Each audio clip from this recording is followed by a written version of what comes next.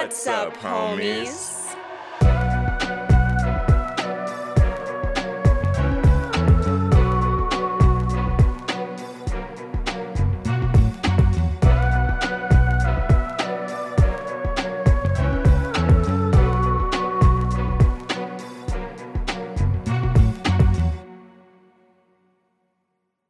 What's up, homies? I'm Erika. And I'm Roshane. And as always, thank you so much for hanging out with us today as we dive into another spooky movie. And this year, we've decided that we want to slightly alter what we decide to cover on the third week. Because before, we were calling it a homies pick because it was kind of a combined idea of Roshane's and I's, but Roshane had a good idea of something else that we could do instead.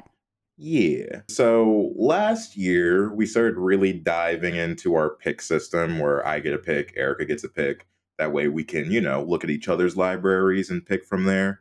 But our third week has always been kind of up in the air. Like, as Erika said, we called it our homies week because it was both of us, but we were still kind of looking for something. And so, in the spirit of it still being the homies week, we thought what a great time to look at some of the many suggestions that you guys are sending to us via our Discord, social media posts, etc., etc.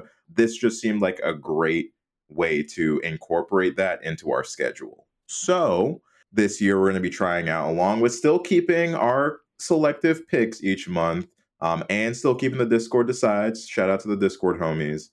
We did also want to have a generalized homie pick from you guys, your decision, and a fun way for you to also, get a little bit more involved in the show. Yes. So that being said, now more than ever is the time for you to just go ahead, throw all of your suggestions at us by whatever means is best for you, social media, Discord, email, because we're going to be looking at it more than maybe we have in the past and picking specifically from it at least once a month.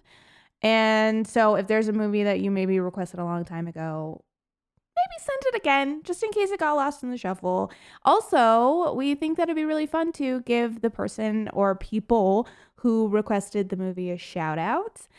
So to start off for our first version of the homies pick, we are going to be covering a movie that actually has been requested multiple times and funnily enough just got requested again earlier today. We had already picked the movie, but it just worked out that we got another request for it, so that completely validated the pick for us.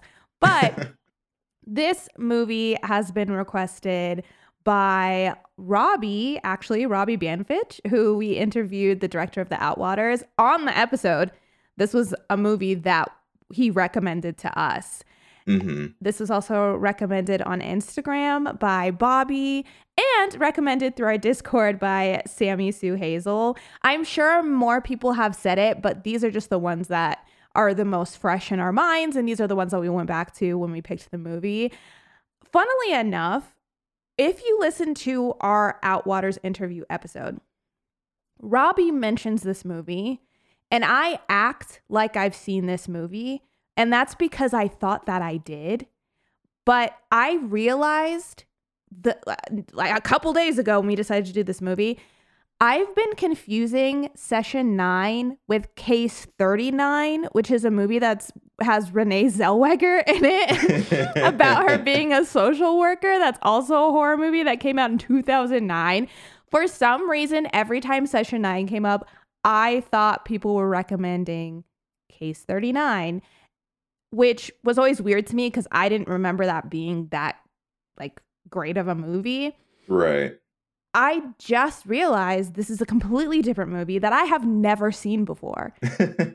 Imagine my surprise. Well, when it initially got brought up to us, my brain definitely went to District 9 immediately. I knew that I was completely wrong, but that was the first 9 movie that popped in my head. So I think yours was at least a little bit closer. I just want to say that because I don't want anyone to listen to that episode and wonder why I'm acting surprised or like I've never seen this movie before and think that I was just making shit up when we were talking about it. I truly thought that I had seen it. I was like, oh, case 39. Yeah, sure. Whatever. So that's why this is a completely fresh watch for me. Session 9 is a movie that I thought I knew, but I didn't. Even the cover of Session 9, like the chair and how it's in that dark hallway, I thought was the cover of Case 39. No, not at all. So that is why this was a fresh watch for me, which is actually really exciting because I went into this movie obviously knowing nothing about it. That was exciting. Like I like, especially for an older movie, it was kind of nice to go in and not know anything about it at all. Yeah, agreed. For me, obviously, it was a first-time watch as well. I feel like for films like this, especially of this era, you kind of have a good grasp on this era. I think it's a little bit difficult to find films that you haven't seen to do fresh watches for both of us. So the fact that this one just kind of fell into that happy medium is kind of a blessing, I think. Yeah, no, I completely agree. And this movie, yes, is a horror movie. I think you could completely put it under that category. Yeah. But I almost feel like it's a little bit more of a thriller mystery.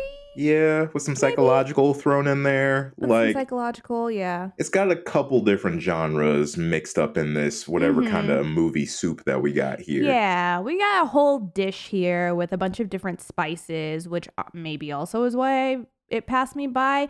That is not to say that this movie is not scary, but I don't know that I would categorize it traditionally as a horror film. However, it's strictly horror. Yeah. Still very much falls under our umbrella of the type of movie that we will cover because we're about to get into the scare scale. I want to be clear that does not mean that this movie isn't scary. But how scary it is, we shall see. Scale of 1 to 5. 5 being... I was trying to think of it like a go crazy like an asylum thing, but Joker, Harley Quinn, somewhere in that. Yeah, 5 being. But Joker's not really scary. This is not my strong suit. 5 being the Joker, 1 being Ronald McDonald. Okay, good spin. How good scary spin. is it? Okay, in that case. Despite this movie being tense, we are going to lean towards Ronald here. I'm going to give it like a 2. A tentative 2. Because there is a lot going on here. Again, very psychological, very tense.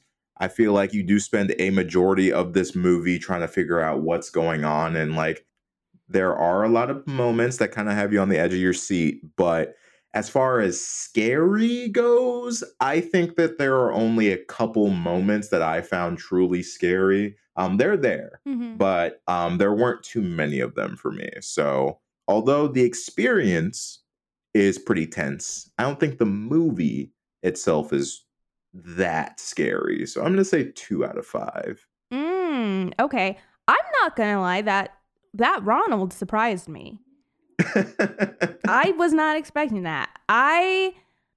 This movie to me kind of gives me that same sensation of When Evil Lurks, where the scares aren't always there, but the stress is. And I feel like sometimes it's easy for me to conflate the two and feel like, oh, because I was stressed, I was scared. So I'm trying really, really hard to figure out where that actually leads me because I was stressed out for all of this movie. But you're right. I don't think I was necessarily super scared for the entire film. I think I'm going to lean a little bit more towards Joker. I'm going to put myself at like a 3.5 because I will say that I think the result of the stress is that I expected scares. I created them. I created scares in my mind, which is what good tension building is. So I think that they were successful in that way. And even the moments that were kind of meant to be scares in a way, they play out so well for me that even though it's not an immediate jump scare, something about it did really get under my skin at times. So yeah, I think a 3.5 feels fair to me. Okay, fair enough. But all right, homies, we are entering into spoiler territory, so you have been warned. But today we are talking about Session 9 from 2001. This film was directed by Brad Anderson, written by Brad Anderson and Stephen Gevedon, starring Stephen Gevedon as Mike, David Caruso as Phil, Josh Lucas as Hank, Brendan Sexton III as Jeff, and Peter Mullen as Gordon. An asbestos abatement crew consisting of Mike, Phil, Hank, Jeff, and Gordon win a bid for an abandoned insane asylum. The catch? They only have 1 week to do the job.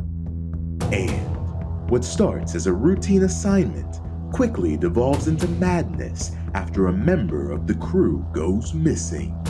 Insert big boxes of Oreos. Really red roses.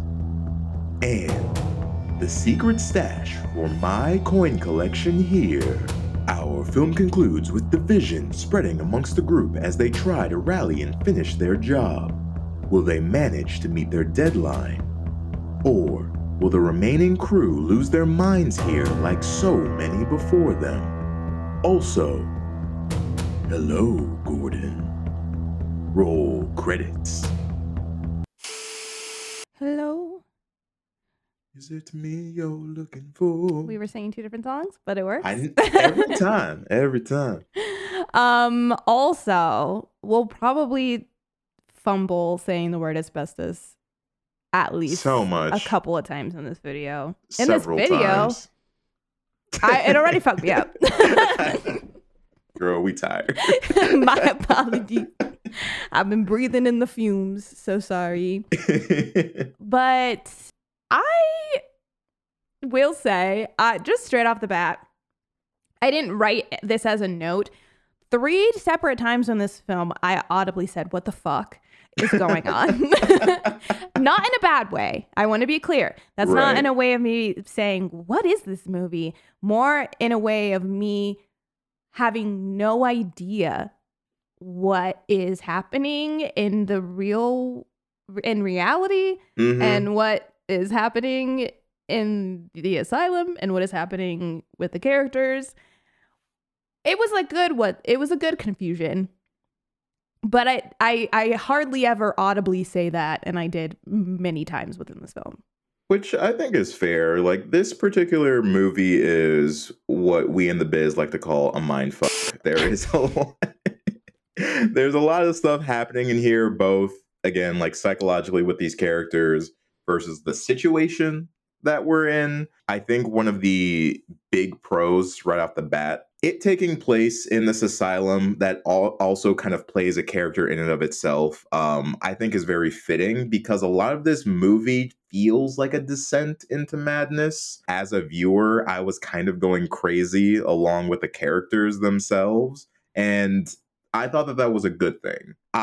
Although I do enjoy me a linear story, do like it when other stories can tell their version in a way that is off kilter, I guess, Mm-hmm. or it's different than the norm, because it's kind of fun to struggle to figure out what's happening. Like, yes, it's cool to like know the beats and understand the formula, but with a film like this, you really have to just strap in and go along with things. I agree. So one final chance for you homies, if you have any feeling that you might want to watch this movie and you haven't, I do think that this is a really fun movie to go in with and learn the answers along the way with the film.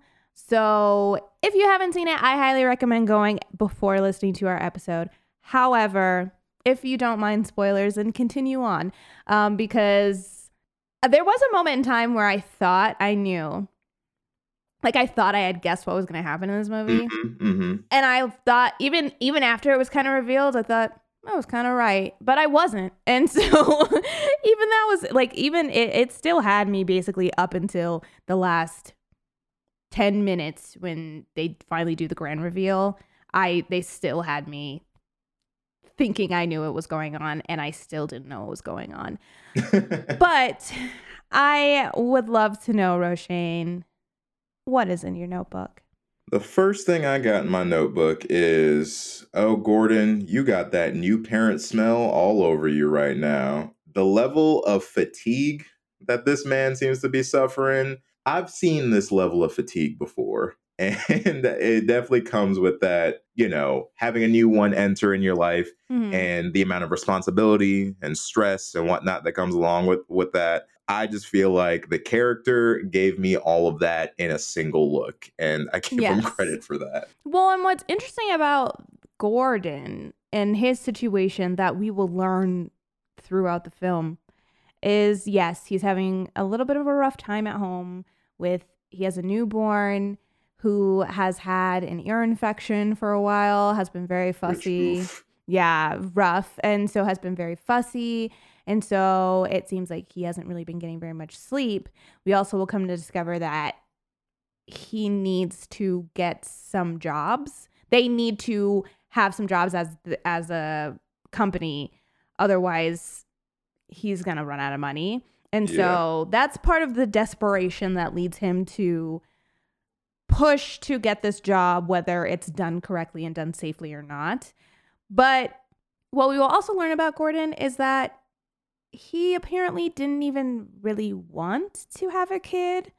And it was something that he has grown to enjoy and to like, but was not something that he had planned for himself, which is fine. People change their minds. But I think that whole idea and the way that they talk about Gordon and how he is this calm demeanor who never shows anything and everything is really locked beneath the surface and he never loses his cool, mixed with the place he is in his life and the stress that he probably feels now having to take care of a family that maybe he didn't entirely want.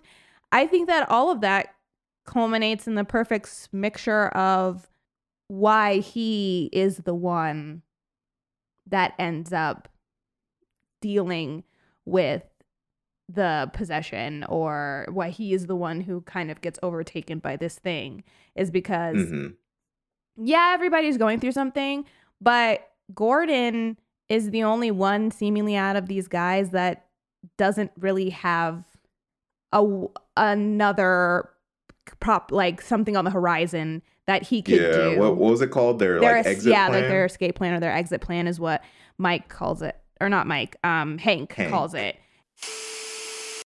He's gonna go back, finish law school, pass the bar, get the big juicy cases, make his dad proud. That's his exit plan. Phil, Jesus. Phil's got his stress reducer. He's got his plan. I'm sure he'll tell you about it someday. And there's Uncle Gordo. Hey, do you know if he didn't get this gig, he'd have to fold HEC? Yeah, and he can't even have an exit plan. Fiber has always been his life. It was over there, it is here. Imagine that stress. Hey, let me tell you something, buddy. You better hope you got some of Gordo's genes, though, because Gordo is the Zen master of calm. I never seen old Gordo lose it. I don't know, though, man. Last few months, Gordo, I'm seeing some cracks, you know. I worry. Mikey knows what I'm talking about, right, Mikey? He does have the new baby and all. Should be the joy of his life, dude. All right. Actually, you know what? That leads to another note. Could we have varied these names a little bit? These are the most PB&J, like white dude names. Hank and Mike. But then also Phil and Bill, that one to me seemed a little bit rude, because Phil and Bill and the way that they keep saying each other's names and going back and forth in that beginning scene. Really? Call him Bob. Like personality and look wise, they're all different and varied. Don't get me wrong. Yeah. But like actual names, I had to hear those names like 3 times before they finally stuck to one of the faces. For sure. Because it's giving Phil and Lil.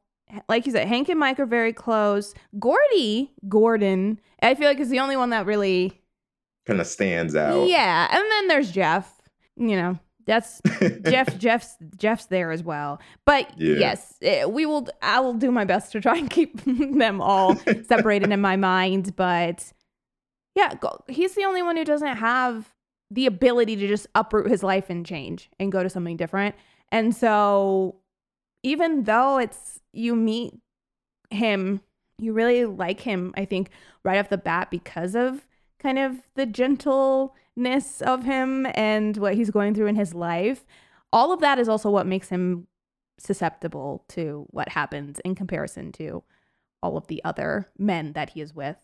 Yeah. The setup to this is they, as Erika said, really need this job to keep the company above water. Gordon is willing to do and say whatever it takes to get this job, which also includes condensing the amount of time that they're going to have to work on this job or this operation. Now, granted, this is a world that I know nothing about. I do not know the time frames of how long this kind of stuff takes, how much work, etc., etc. But the one thing that I know just from watching this film is the building that they are working on is gigantic. And so the idea that these guys have taken what should be like, at minimum, they say a 3-week job and condensing it into a single week puts a lot of pressure on this team to get everything done. Yeah, for sure. And then only 5 of them, not only 5 of them, but one brand new guy, because Jeff has never done this before. This is his first job as he's being pulled into this ginormous building to work at a deadline that should not be allowed. Not only that, Gordon didn't say shit.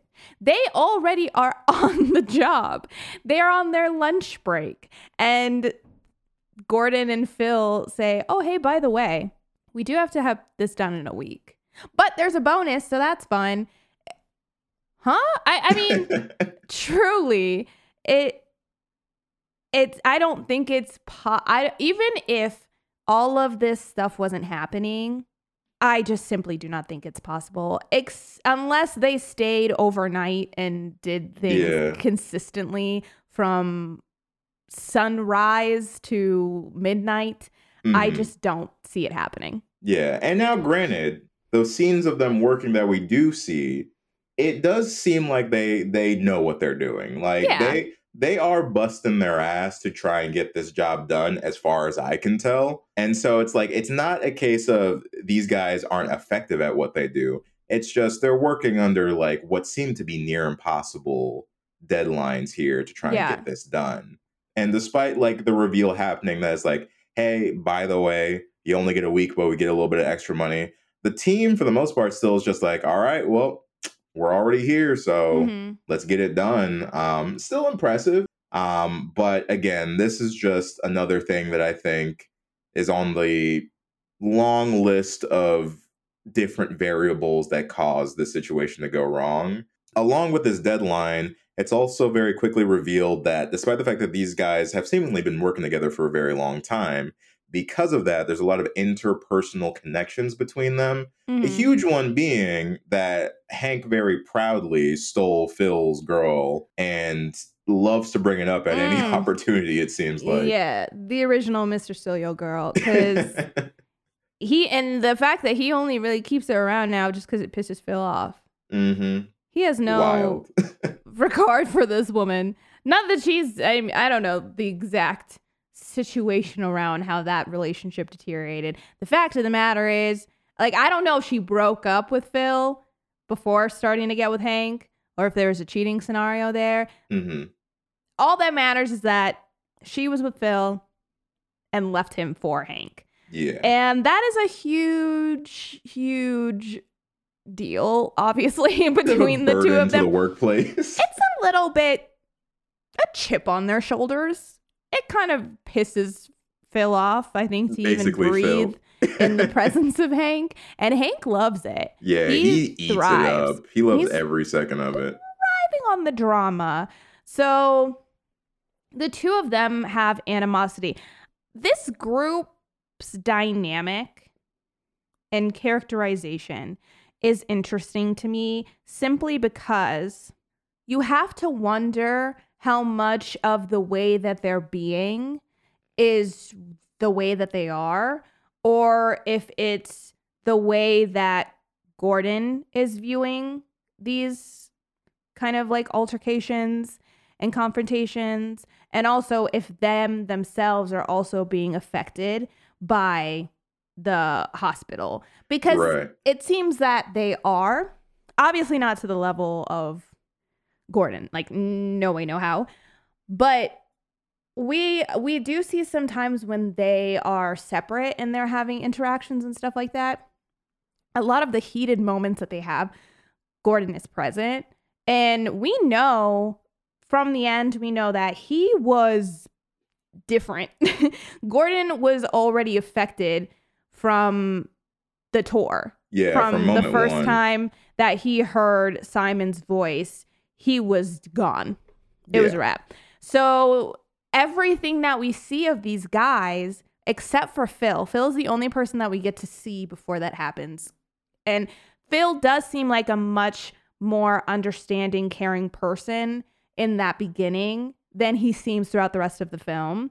And you have to wonder if that's because Gordon is seeing things as more like heated and agitated than they potentially might be. Yeah, and I kind of wonder that myself, because like Phil is an interesting character in that way, where at first, yeah, he does come across as just like the, right-hand man, like he's there to like help get the job done. Like, of course, he and Gordon, you can assume, have a pretty good relationship overall. As we get deeper into the movie, like we do find out that there's a level of resentment that Phil has. Again, not really sure how much of that is Phil and how much of that is the hospital itself. I mean, he doesn't want Hank to work with them at all anymore, it seems like. And like he's looking for any opportunity to get him out of there. Yeah. He make mentions to Mike, who is the other person on the crew who seems to be the most well-adjusted out of everyone. The most neutral. The most neutral of the crew. We got Mike, but like he expresses feelings to Mike about how their past jobs have gone bad because of the situation with Gordon and his home life. And like, you can tell that he's been sitting on a lot of this stuff, and like whether or not it was actively bothering him before they got to the hospital, I don't really know. But like, it was one of those things where you can tell that he's been harboring some thoughts and feelings for a minute. Right. And like this particular situation seemed to just kind of push those things to the surface. For sure. There is an element of him where it seems like he thinks that he could potentially lead better than Gordon could. At this point in time, he's not wrong, but that is because Gordon is having just a slip that is really starting to bleed into his work. And it's so in the end, we see when we find out that it's Gordon and we do the flashbacks, we do see that although it initially looked like Phil came in kind of guns a-blazing, aggressive to confront Gordon, when we see what really happened, that wasn't the case. Phil came in pretty kind of scared and concerned and approached his friend in a sort of, hey, what's going on manner, and not a, hey, I'm going to slice you up manner. So it's hard to know how much of what we see is the way that they really are being, because there is a time when Phil gets kind of intense. Yeah. Leading up to this, Phil is off his rocker, in my opinion. He's doing the most, but we really don't know how much of that is real. And I think you're right. This place feels like it kind of brings up people's worst traits about themselves. Yeah. Maybe not worst traits. That's not fair. But it just brings up parts of them. Things. Yeah. Because Mike seems like the type of person who gets really, really invested in studying and learning things. He has all these wells of information that he decides it's appropriate to talk about at maybe times that it's not. And that's something that ends up being kind of his main character like point in this film, is he's the one who listens to all the tapes. And it's that obsession with listening to the tapes that pushes our story forward. And then Hank seems to have a little bit of a gambling kind of an issue and dreams of bigger and better things. And he decides to steal from the hospital, not say anything to anybody. That ends up putting him there at a bad time. Jeff Jeff is just a nephew, to be honest. Jeff is just scared. I mean, he's always kind of scary in this movie anytime the dark gets. But Jeff, to me, seems to be the only character that doesn't get affected. And maybe that's because of how he is as a person. Yeah. He doesn't have any stake in any claim in what It's is just going like, on. I was just looking for a summer job, bro. It ain't that deep for me. Jeff is just kind of hanging out, and once again, wrong place, wrong time. But my favorite thing about Phil is the whole lead up to, they have these kids come in and it looks like there's this nefarious drug deal going on. Mhm. And then we find out that Phil is doing weed. They make it seem like my man is on the heaviest drugs that he could possibly be on. It's super shady. He's doing it in the back behind the walls, and Gordon makes a big deal about it, and Phil like sweaty and irritated when he confronts him. And then we cut to him in his car. He is smoking weed. Yeah. Like, okay. It was pretty funny. And it was really funny. Partially made me like Phil more because I was like, you know what, Phil? I feel like at this point in the job, you probably need this, man. Chill out a little bit. Yeah. It cracked me up. Like, okay. It was giving very much like not even once kind of vibes. I was like, uh-oh. Not Phil rolling a joint. I know. That was a pretty funny point. But yeah, so like a lot of this movie, and what's kind of trippy about it is the fact that like you do have all of these little bits and moments happening, right? Mm-hmm. And there is a pretty linear progression of time, which I'm kind of thankful for that. Because we needed something to ground us in reality, I think. So like having the days pop up and just knowing that they have a week is just very helpful to stay on course with this one.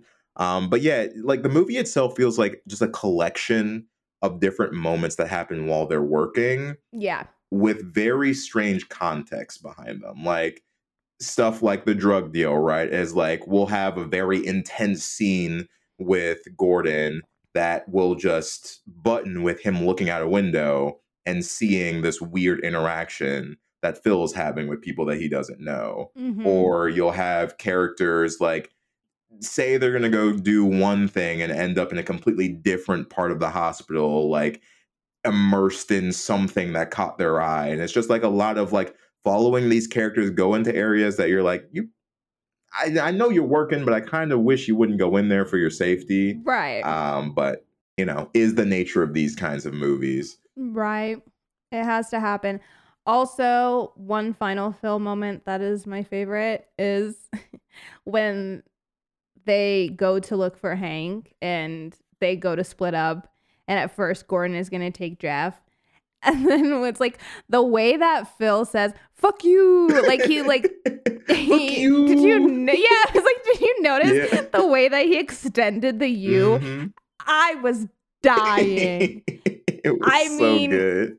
Everything was so dramatic at that point. We had reached like the top of the incline for the drama and the heightenedness of each of their characters. But the way that he said, fuck you, it just tickled something in my brain. It's true. Like, Phil can be frustrating at times, but he is kind of like the people's champ in terms of like characters to watch in this one, just because like his interactions for me were just very interesting. Yeah. But I mean, kind of circling over to Mike a bit more, despite the fact that he is the neutral one. Like you said, he is moving kind of our subplot along, which he is listening to the tapes from previous people who were here. This whole thing taking place at the Danvers State Hospital, which a lot of people do know, being both a good and a bad, I guess, monument to America's journey with mental health and like institutions of that sort, and like how we were kind of handling these things back then. This place kind of served for a very long time as like the staple place for that. So with that, and with some of the controversies that happened, it wound up becoming abandoned. And although in reality, a lot of these files and whatnot obviously either got lost or transferred somewhere else, like for our story, some of them still remain. So it allows Mike, who on this side is, I guess, considering studying law. Like that was his other passion through like his dad. So like he now kind of has a little bit of an inkling to kind of chase the law world. But it's through Mike that we learn about the Mary character, who was a previous patient here that suffered from dissociative identity disorder, had multiple people living in her. If you've seen that, what's the one movie with Split? Split. Yeah, if you've seen Split, that sort of idea. We have this character who has several different people living inside of her. But through these tapes, we find out that the doctor is trying to unlock a very specific memory of an incident that happened between her and her family. We spend a majority of this movie wanting to know what happens, but we don't find out until, of course, session 9, what actually happens there. But it's through this that we get kind of a bit of foreshadowing in terms of like things that are going to be affecting our characters. One of the big ones being this ominous Simon personality that is, from our understanding, the one responsible for whatever happened to Mary on that specific night. But will also come into play with our present characters in some way, shape, or form. Because it seems like this Simon figure was with Mary, but kind of operates more as like its own separate entity. The patient is showing extreme agitation. She is putting her fingers in her mouth. Mary. Have you seen our doll, Mr. Doctor? Who am I speaking with? Mary got a China doll from her mommy, and we can't find it now. No, Princess, I haven't seen it. Maybe Billy knows where your China doll is. Billy's silly. Princess, tell me what happened on Christmas 22 years ago in Lowell. We got presents. Mary got a pretty China doll, and Peter got a big old knife. Then what happened? Mary's mommy and daddy went to sleep, and then we played upstairs. Peter turned off the light and hid, and Mary tried to find him.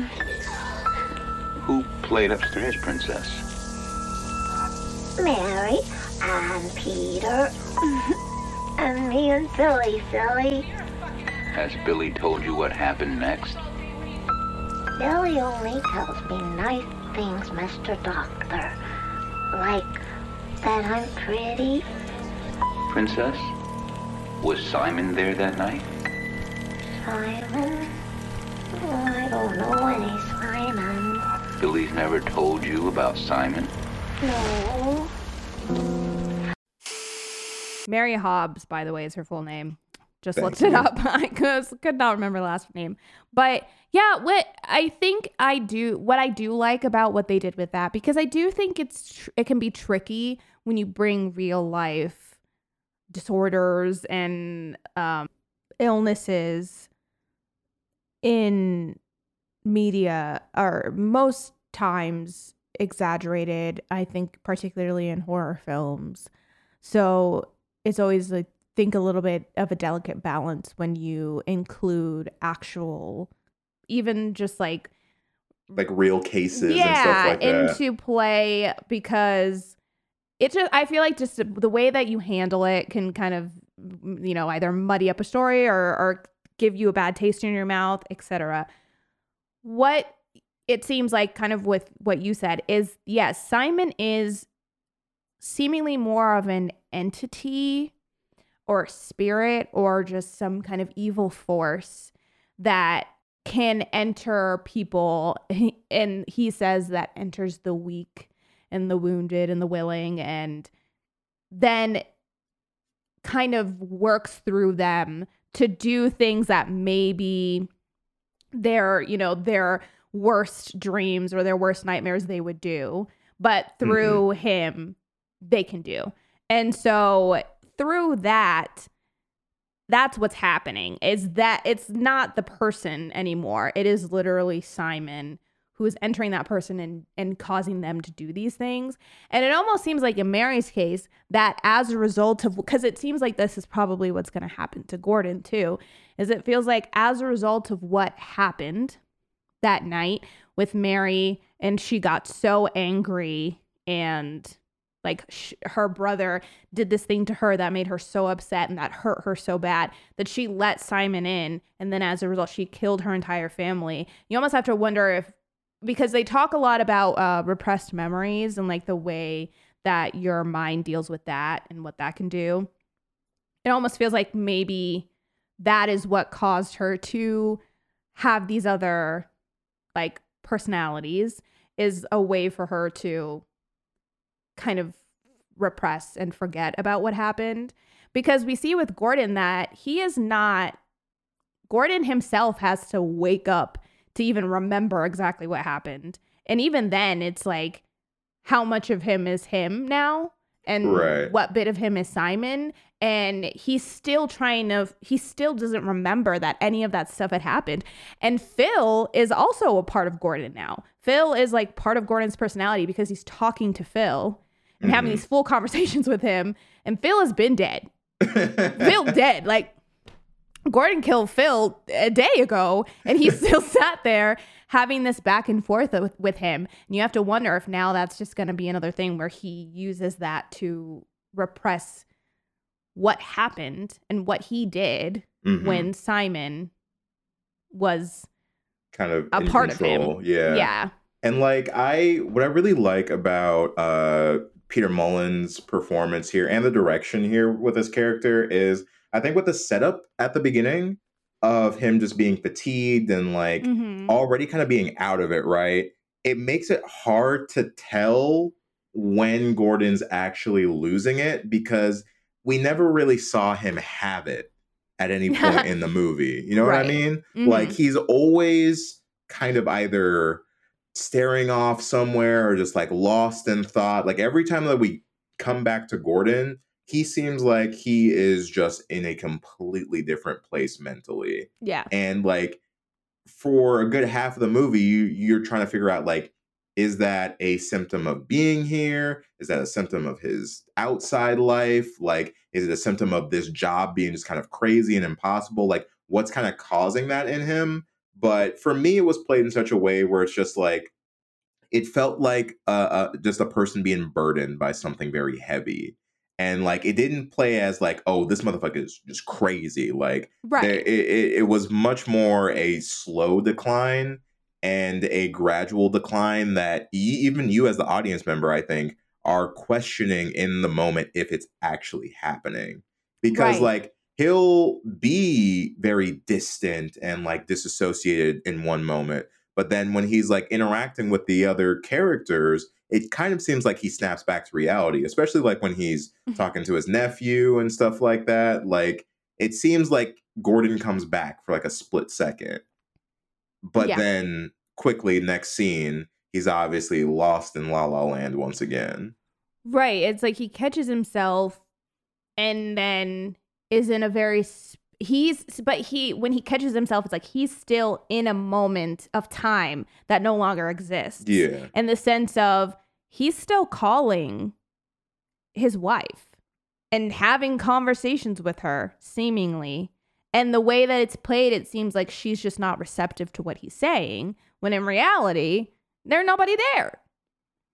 The line is empty. The reveal of the phone, super dope. Also, I love that callback because it mirrors a situation earlier when Phil is talking to presumably Amy on the phone after Hank's disappearance, which was like a big inciting incident. And later on, Gordon calls him out because we never hear what Amy says on the other line. We only hear Phil's side of things. So how do we know what's happening on the phone? I love how that comes back around to like apply to Gordon and his situation with his wife. All of that stems from the big kind of inciting incident where Hank does find this stash underground, decides to go in overnight, which they're strictly told not to by Gordon, that only go during daytime hours. But he goes in overnight, finds the stash and he's going to go basically take all of it and then probably just ditch the job and leave. I will say, going back to our scare scale, this is one of the moments that did scare me because one, miss me with that. I don't care how much money is down there. You would never see me go down there on my own in the middle of the night, armed with just a flashlight. You must be out with a flashlight and a Walkman, please. And like, he had his headphones in the whole time. I said, not the jazz music is more important to you than listening out for literally anything. Critters, people. Even if you're not scared of the possibility of this place being haunted, how many times have they said, oh yeah, we get squatters, we get people shooting guns, blah, blah, blah, blah. You're still going to go in there and have your both headphones in? No music is worth that, because you don't even need to be listening to music to be stealing. None of that. But like that whole sequence gave me like Ghost Hunter vibes and like all of that, where it's like people get dared to go into places like this, not willingly. So you know what? Hank, braver than me, but obviously stupider too, because this is how you get taken out. Right.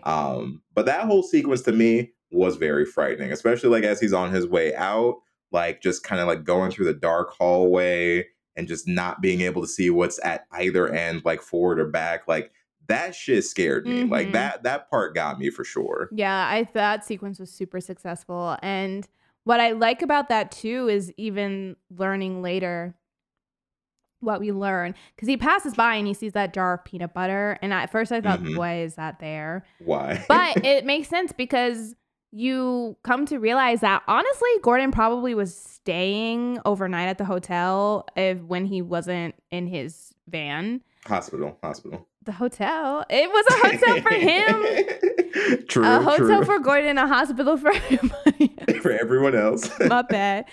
Well, he was checked in, presumably, and probably staying there when he wasn't in his van. So it would make sense that would be there, because he would probably still be eating food. And also, like, moments where you see, like, that one scene where there's all that blood under his fingernails. I remember being confused about that, but it's probably because he ice-picked Hank the night before and didn't think to clean his hands, because he probably like woke up out of his kind of sleepwalking state and didn't realize what he had done, and so just has blood all over his fingernails. And so little things like that, I think, work really well, because it kind of tips you off to the fact that it's Gordon. That's the thing about once it. Once you know it. But like until you know it, it's almost hard to like specifically nail down that it's him. Right. Because that's the thing about it, is I feel like from the jump, this movie basically says it's Gordon. Because even the fact that he's hearing the voice and that all of these things are happening, and he changes so drastically from beginning to even the third day, he's a very different person. And so, and there, like all those little sprinklings, if you really pay attention, it's so clear that it's Gordon. But I think you're right. Even though you know that, Gordon just still doesn't feel like he can be doing these things. Yeah. And that he could get away with them. And Phil feels so much like that. So once you get to that final day and Phil is being so intense, it's just I immediately switched. I was like, oh, I thought it was a red herring. I thought Gordon had been the red herring the whole time. We thought it was Gordon, but they were after Phil. That's what I thought. And I was just so confused. I mean, one of the first times that I did write I am confusion. And that was when Gordon brings the flowers and the stuff in, and his wife in that weird echoey voice says all that stuff to him, and then it cuts to a scream and glass shattering and things like that. Erika, it was there. It was so obvious. It's like, yeah, he did something bad happened, but for the framing of it and the way that we keep going back to it, and the way that everybody is so affected, seemingly, by what is happening, it just makes it so that everybody feels on the same level. And so you don't think one person is worse off than they are. And you're right. Gordon has always seemed a little off balance. And so maybe he's just showing it more extremely, but he's no worse off than Phil.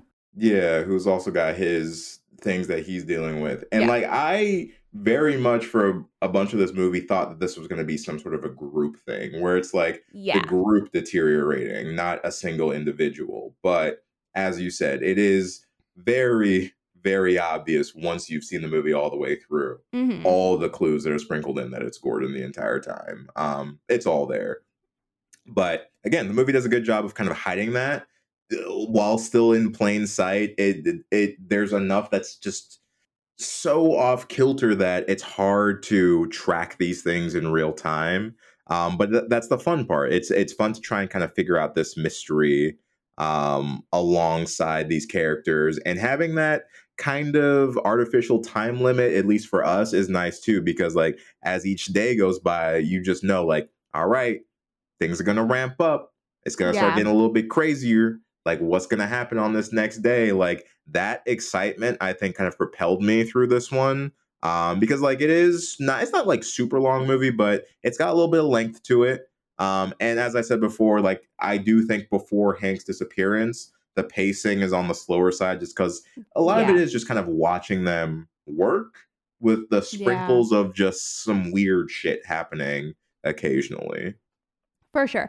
And I think that's where that tension comes in for me, is because, you're kind of waiting for something to happen and it doesn't. Not really at first. It's more of just discovering little things within the building. But because the issue is Gordon, it's not like things are going to be happening, because it's not like there's multiple ghosts running around, moving things, it's not that sort of a thing. No. It is very reliant on the fact that Gordon is what's wrong here. And so there is a lot of time where we don't have background scares. So then we're just building up the tension and prepping ourselves and believing that there will be, when in reality there is not. So a lot of this time is just kind of, you're right, watching these guys work, kind of getting to know them, and kind of also getting to watch them deteriorate as a team. Once again, we don't know what the teamwork was like beforehand. There's seemingly been animosity within the group for a while, but we kind of get to watch that front row seat and see them do their day to day. I think the biggest thing with that is the falling out of Phil and Gordon, who are seemingly the closest, at least out of everyone, kind of watching the two of them fall apart and trying to figure out why it's happening so quickly and what comes from that. Also the tapes, I mean, listening to the tapes with Mike is also very chilling. Yeah, it's also interesting to like kind of be in his perspective and learn things day to day with him and have him listening. One of my favorite things about the tape sessions and when they play them is I love when the tape continues to play over footage of them doing other things, like over footage of them working. There's actually a lot of that in this movie, is like a voiceover. So someone will be having a conversation, and while that's happening, you'll hear their voiceover while we're getting shots of the other guys, because it does give you this feeling of everything that's happening here is hanging over their heads and that they're totally intertwined with what's happening. And so even if they're not maybe involved, even if they're not in this conversation, even if they're not listening to this tape, they are still part of this. And it kind of gives you that feeling of, oh, I'm about to see this guy die in like 4 days. I know it. He's happy. He's happy. He's laughing at a bar. He's gonna die. And so something about that makes them feel kind of like you said, like it's a group thing. They're really all tied in with it, which of course is helpful to the mystery of the movie. But then I think also it's kind of unfortunate when you think of the fact that Jeff didn't want to be there. Yeah, it is. It's trash. Jeff didn't want to be there. Also, shout out to Craig, who got called in last minute to work a job, said, I'll do it. Shows up, immediately choked out an ice pick. That's crazy. I will be damned. He was so excited to be there too. I know. It's actually kind of like sad. Jeff and Craig to me are the true unfortunate casualties of this film. Not to say that everybody else decided to die, but the two of them were really, like I said, the least affected by this place. And so were just still, seemingly felt very naive and like innocent about the entire situation. Like Jeff was eating Oreos when he got killed. And he just had a traumatic experience. That was my favorite scene. His sequence. Which, like, okay, like one, the like lights going out and him running, like all that's really dope. And like his whole sequence is very tense. Like you're worried for Jeff that entire time. And I think they did a fantastic job of that. What's hilarious to me about it is like his enemy in his situation was literally just the dark. Like there was nothing else that was, I mean, and the asbestos too. Like that played in there because we saw that like he inhaled a bit of it. But like his whole thing, that whole sequence up until he actually does get taken out, felt like one big, huge red herring. Because like the whole time you're like, oh shit, what's going to happen to Jeff down in these tunnels? Oh shit, he took a wrong turn. He went down the wrong tunnel. Now he's heading to this different spot. What's going to happen to Jeff? And then he just pops out and runs to the truck. I love that. Yeah, because it's like Jeff just still had to overcome just the fear that he had. Yeah, so he also has a phobia of the dark. Again, if you've made it this far and don't know. Yeah. Nyctophobia. Thank you. Yeah, that's what he is literally just battling. He's fighting the dark. That's all it is.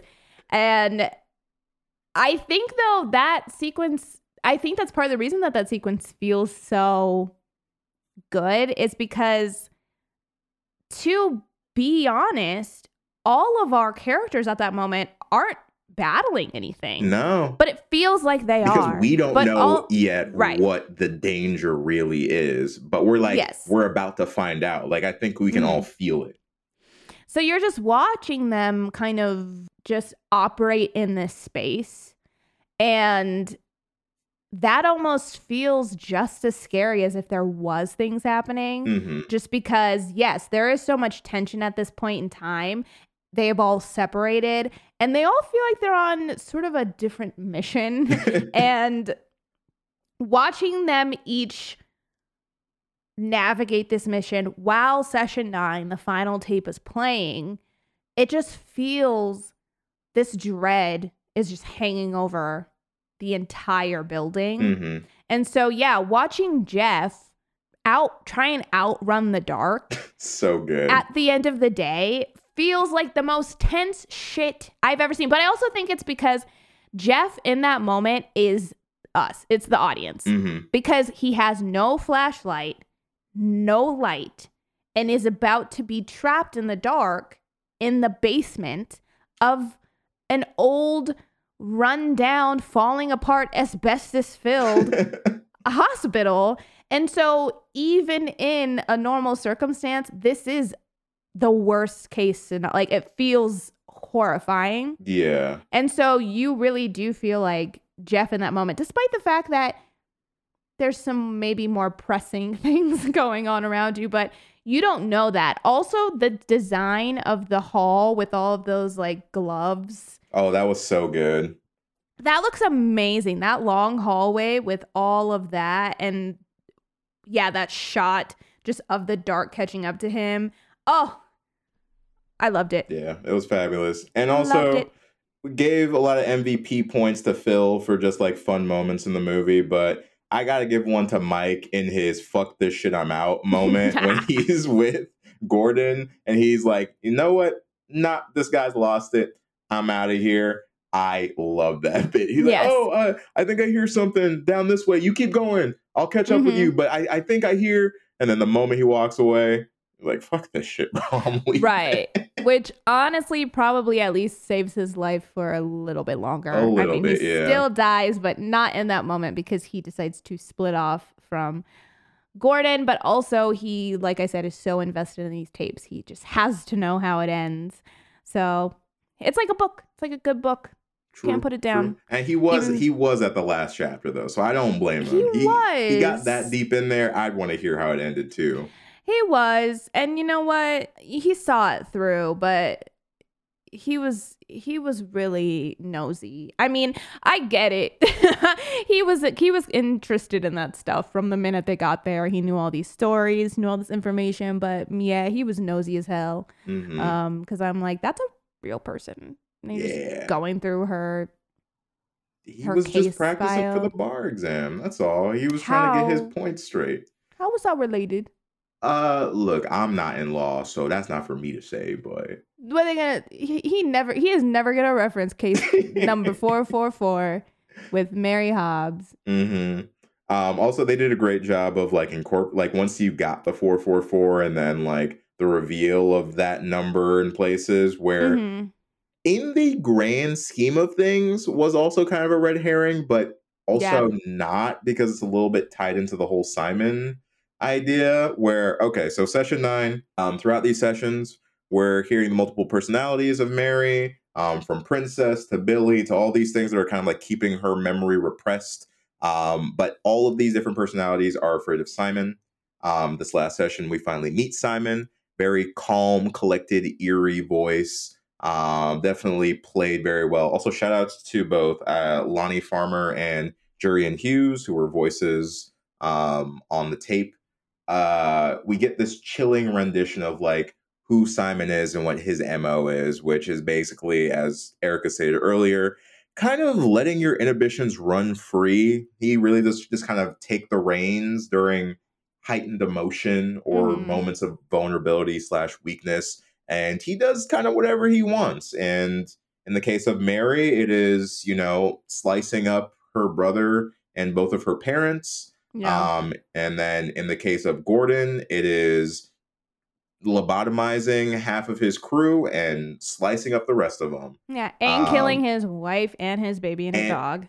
Yeah, and murdering his entire family and, the household good boy as well. Yeah. Simon, he wreaks havoc once he has taken over you. And we see that full form in Gordon during the last kind of recollection moment where we kind of see all the stuff that happened in real time, quote unquote. And I had some like kind of varying feelings on how we kind of revealed everything. I am curious to know how you felt about the full reveal, but also just really quickly, because it was in that last little bit, I did think that it was very cool that the mode of operation for Simon Gordon was to like lobotomize people, seeing as Danvers is known for kind of being the birthplace of the prefrontal lobe lobotomy. Yeah. So like incorporating that somewhere in the story, I appreciate that. I think that's pretty cool.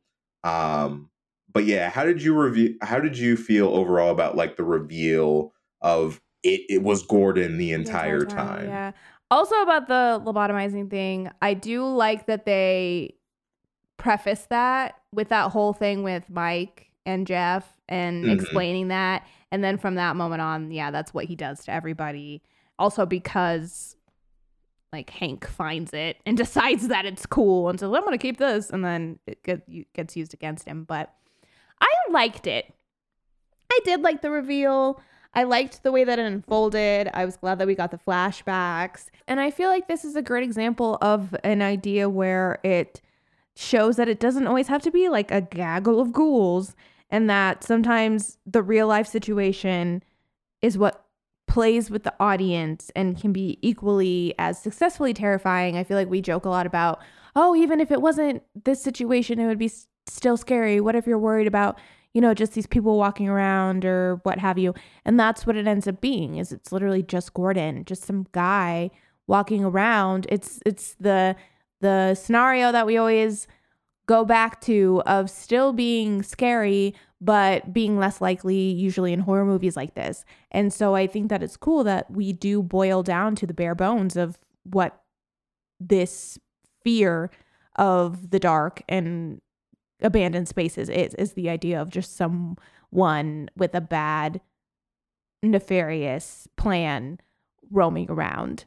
There is something that is a little bit, it left me wanting a little bit, just the way that we continue to get this kind of a very choppy, when he would attack people and it was kind of like they would turn around or they'd be approaching him and then it would cut. Get like the POV. Yeah. I don't know that it was my favorite thing, but I still liked the idea of kind of going back and seeing what it was like, knowing that it was Gordon on the other end. I think my favorite version of that was with Hank, because it makes so much sense the way that he reacted and how he was like, what are you doing here? And how like that whole thing. Yeah, like how it's Gordon on the other end. I thought that was cool. And I mean, even with Jeff, because he does go to like seemingly hug the person. And it makes a lot of sense when you find out that it's Gordon. But yeah, I liked that. I loved that it was like he had kind of taken them and put them all into their own rooms like they were patients. And now he was in Mary's room and was in his own seclusion room, and the whole like wake up idea and how he kind of woke up and realized everything that he had done, and it's like, okay, now we're back to Gordon, and it's like, what do we do with that? I think that is a cool idea. I feel like it comes full circle, and I think it makes a lot of sense. And I even like that we don't see what happened in the house. I like that we just hear it. Yeah. I thought that was a really good choice. Honestly, that's probably the best thing that you could do considering who the victims were, because I didn't really want to see that. And how like all of his pictures were stuck up on the wall. I think the way that it all came together worked really, really well for me in the grand scheme of things. I do think that this, to me, is maybe the time when I do wish that it was just a little less choppy. But at the same time, it makes sense that it is, because of the fact that it's Gordon having these flashes of what happened. Yeah. Yeah. And I kind of feel you there, because like for me, it was for whatever reason, my initial gut reaction to just it being revealed to be Gordon was kind of disappointed. And the reason for that was, I think somewhere in me, I hope that this was going to be one of those movies that didn't fully tell you in the end what happened. And like, I think because the mystery was so strong for the majority of the film, I really thought that we were going to end on some kind of cliffhanger, trying to piece together ourselves who is the true danger here and who is responsible for everything. So that was my kind of like inkling going into the ending, right? And so when it initially hit and we started getting the reveal, there was a little bit of disappointment there, but it did wash away, because I kind of agree that I think everything ties up well in the end. I just like, it's not really a con. It's just I'm figuring out for me on a personal level, which I would have preferred to have a more open-ended ending, or the one that we get that is very much like, no, it is Gordon that's responsible for everything that happened. Here is the answer to this movie-long mystery that we've had. For me personally, I am really actually happy that we got an answer, just because of the story that was being told. I think maybe if we were if the tapes weren't included and this was more of a general, this place is evil sense, which I think is kind of almost the tagline, but to me, that is true to a certain degree, but this is not a case where the place is just haunted by all these spirits, because really Simon just lives in this is like Simon's home, and that's why. I think if that was the case, I would have been okay with a more open-ended, but because of the whole thing with Mary and the way that they're tying that in, I do think that it was important that we got a clearer answer of at least what was behind everything. And it makes sense that it was tied to like just the one person rather. Yeah, it truly was for the best. It just like that was my initial reaction going in. I was like, oh, okay. It's more of like cut and dry, like it was Gordon. Which again, saying it a billion times, but like going back in hindsight, it's just so clearly Gordon that like by the end it would be kind of weird if it wasn't revealed that it was him. But they do throw you off a little bit there with Phil. I do think that they did enough with him where you do start to question yourself. So maybe even if you knew it was Gordon the whole time, you think, okay, well, maybe something else is going on here. So that was good. One question, when Jeff sees Hank standing up at the top of the stairs, that's really Hank. But then he's downstairs all like naked. Not that long later. That was the only part that I was a little bit confused on.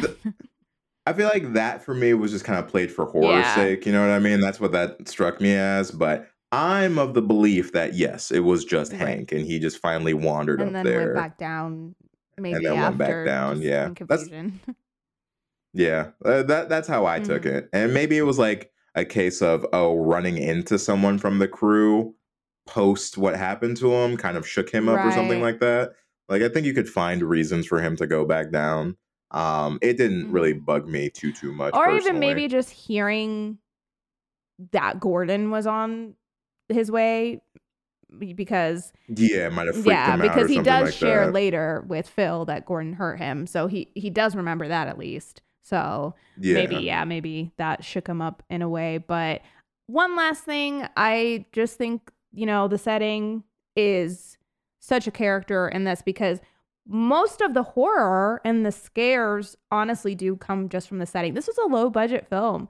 They didn't really have to do very much because it is so successful. I just think setting wise, the imagery that is given, even the fact that a lot of this still happens in the light, the changes from light to dark, like from just being upstairs and having light shine through the windows to then going through the tunnels, or even that hall where there's only light shining on that chair. Stuff like that I think is just so beautifully done and plays so well to the horror that this movie has. Because for me, that is where the horror comes from. And an otherwise more, like you said, psychological thriller is the setting and the way that they play with the setting. I think that is what successfully sells the scares. Yeah, absolutely. And like also this place was for a long time like touted as one of the most haunted places around. Granted, you can't visit it anymore. It burned down like in the early 2000s, but then they have also since renovated it to like apartment complexes, so people just kind of live there now. Which I, despite the fact that I'm sure it's just like a regular old place at this point, knowing the history of that area, I would never. I don't care how cheap the rent is, but unfortunately can't go sightseeing over there. Plus, apparently that was like a huge problem for them in the first place, is people all wanting to go ghost hunting and like coming into a place that was very dangerous to be in, like just on a realistic level. Like the place was falling apart. Like you could seriously injure yourself going in there. Even though it was just part of the film, I'm sure what Bill said was true about people breaking in and squatting and like teenagers running in and like all the graffiti that's in there. It's like, that's from real. Like, people, And I guess like they could only really use like a certain portion of the hospital as well, just because the rest of it was just too dangerous to film in regardless. Doesn't feel like it. It feels like they have full reign of this place. Yeah, it does. Like they do use the parts that they get to use very well to make the place just seem massive. But like the institute itself served as a huge character. But I guess if you want to go live there now, you can. I believe it's in Massachusetts, so have fun. Go Zillow, see how much it costs. Check it out. Also, did you read about that whole basically cut side plot Oh, like with subplot? Yeah, that there's the homeless like a woman. homeless lady or something was apparently like around the entire time and was watching the characters. But I guess they cut it because people kept confusing that character with Mary, which I think honestly makes sense. Like both for why you cut it and why people would just assume that. Because like if there was some unannounced character wandering around, which we get like hints of, but I think it's now implied that it's Gordon. I too would have been like, oh, maybe it's the ghost of Mary or Simon Right. or something like that, Well, and which would turn into more of a ghost story than more of the psychological thing that it is right now. right. And it's not necessary. It's Yeah, like we didn't need it by any means. If anything, it would maybe play into the realism and maybe just the idea that this is really so tied into Gordon. So this lady is not being affected by it because she's not involved in it. That's the only thing I could see that would be beneficial of that. And it would maybe it's a cool idea to be like, oh, here's a different perspective. But I think it serves just as well to imagine that Gordon is just kind of skulking around and watching things and listening, because we do see elements of that anyway, particularly when he's when he's listening to Hank and Mike talking. So yeah, I think it was for the best. I feel bad. I always hate to hear when like whole plots were cut and that involves cutting like an entire actor's role. That's shitty, but also I don't think it was necessary. One last point. It seems from the couple of like interviews that I watched that the entire cast was kind of spooked by the location, but Peter, who played Gordon, seemed especially spooked by the place. It's both like on the IMDb, but he says it himself of like there was one moment when they're shooting like the rooftop scene where he swears by everything that there was just a voice in his head that at one point during filming was like, just jump. I don't know how much of that is just like actor driven intrusive thought versus like the actual place itself, but it was kind of fun to like listen to these guys talk about shooting there. It seems like to me they were playing it up a little bit, but despite that, it was still interesting.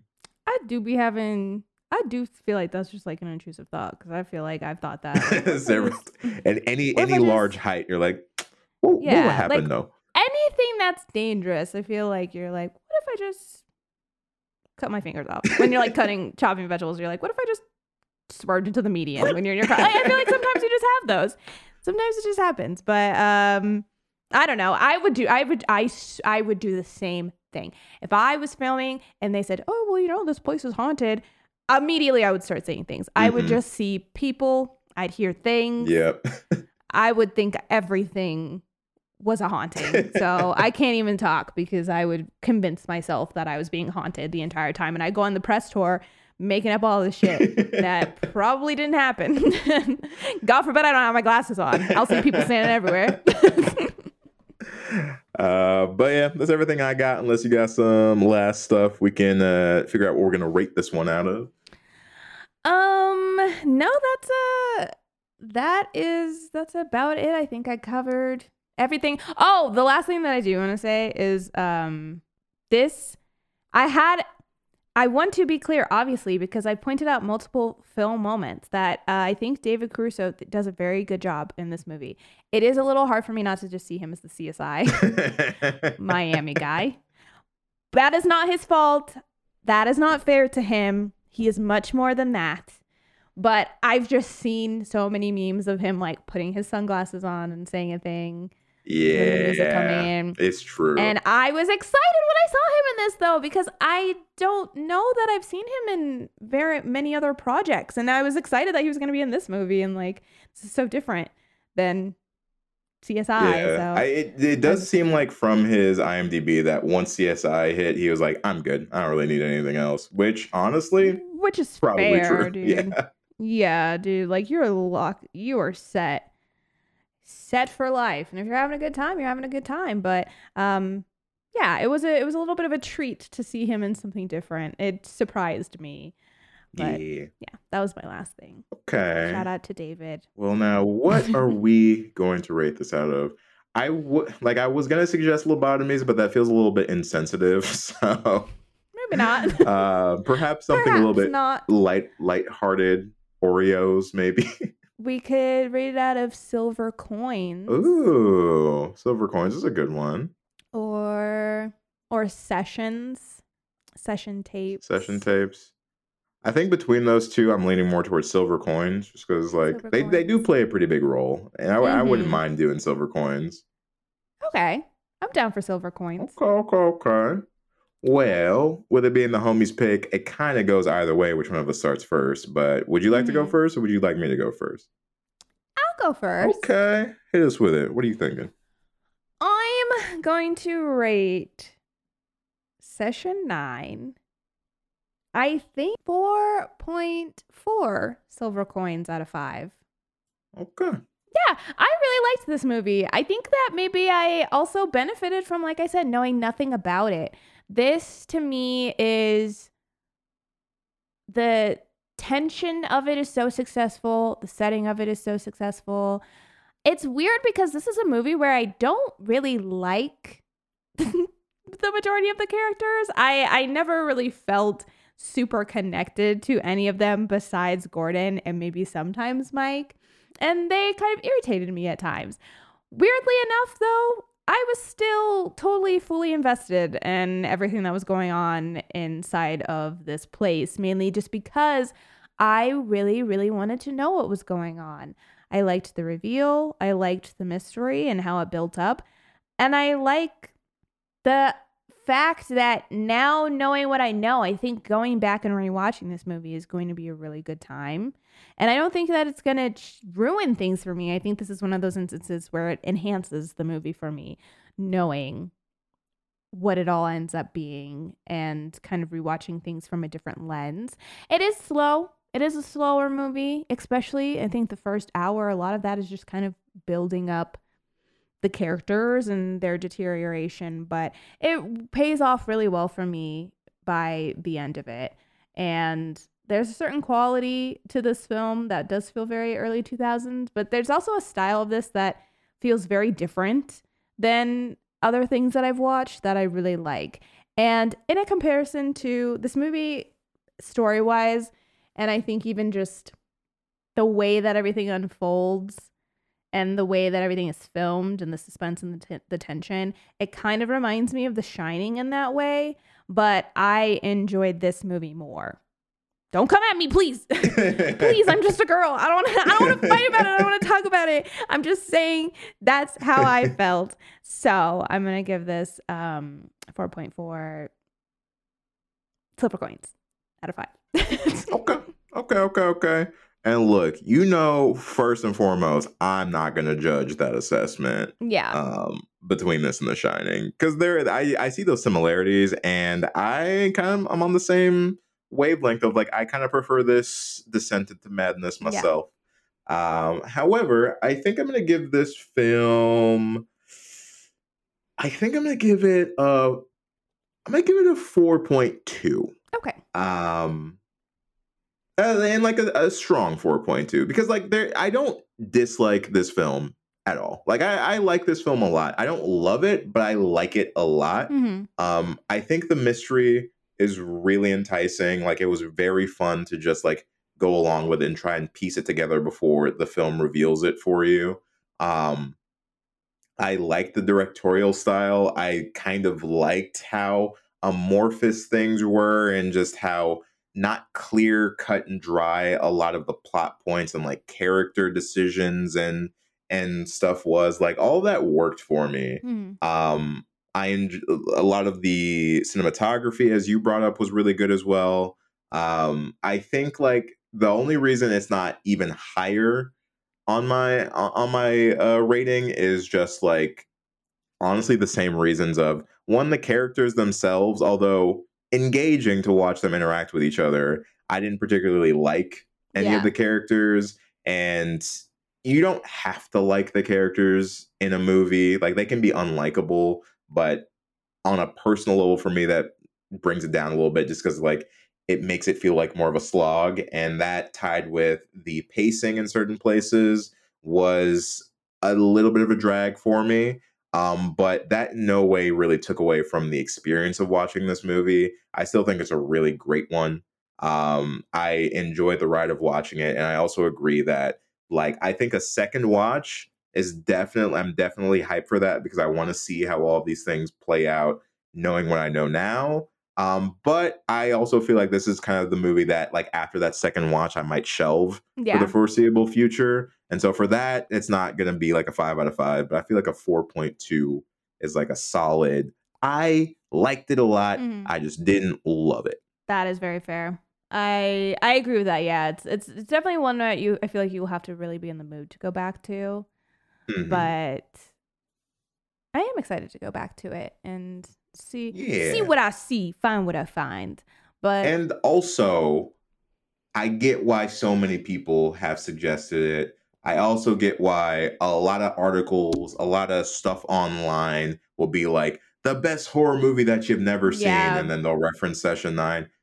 It makes more sense now. I get y'all. I get where you're coming from. it's tracking. So once again, thank you for requesting this movie because I wouldn't have ever watched it because I thought I already watched it. So if it wasn't for you guys, I wouldn't have looked into it. So thank you again for the requests.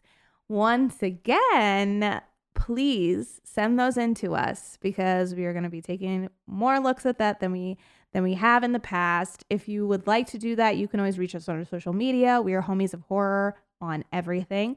You can come into our Discord. The link for that is in our social media bios. And you can also email us. We are homiesofhorror@gmail.com. If you're listening to this on Monday, when the episode came out, we'll be streaming on Twitch tonight. Twitch is where we play spooky games with the homies, hang out, have some drinks, have some laughs. We'd love to see you there. You can also find that link in our social media bios. And last, but certainly never least, if you are so inclined, we'd very much appreciate it if you'd leave us a rating or a review. Both can be done on Apple Podcasts. The more we get, the better. Recommends our show to more listeners. And we'd just like to hear what you homies are thinking of the show. If you have an Apple account and haven't done that, we'd love for you to. Over on Spotify, it is easy to rate us by simply clicking the stars underneath our name. That is it for us today. And that is it for the homies pick. Thank you again for the recommendation. And we will be seeing you homies next time with another spooky movie. Catch you next time, homies. Bye.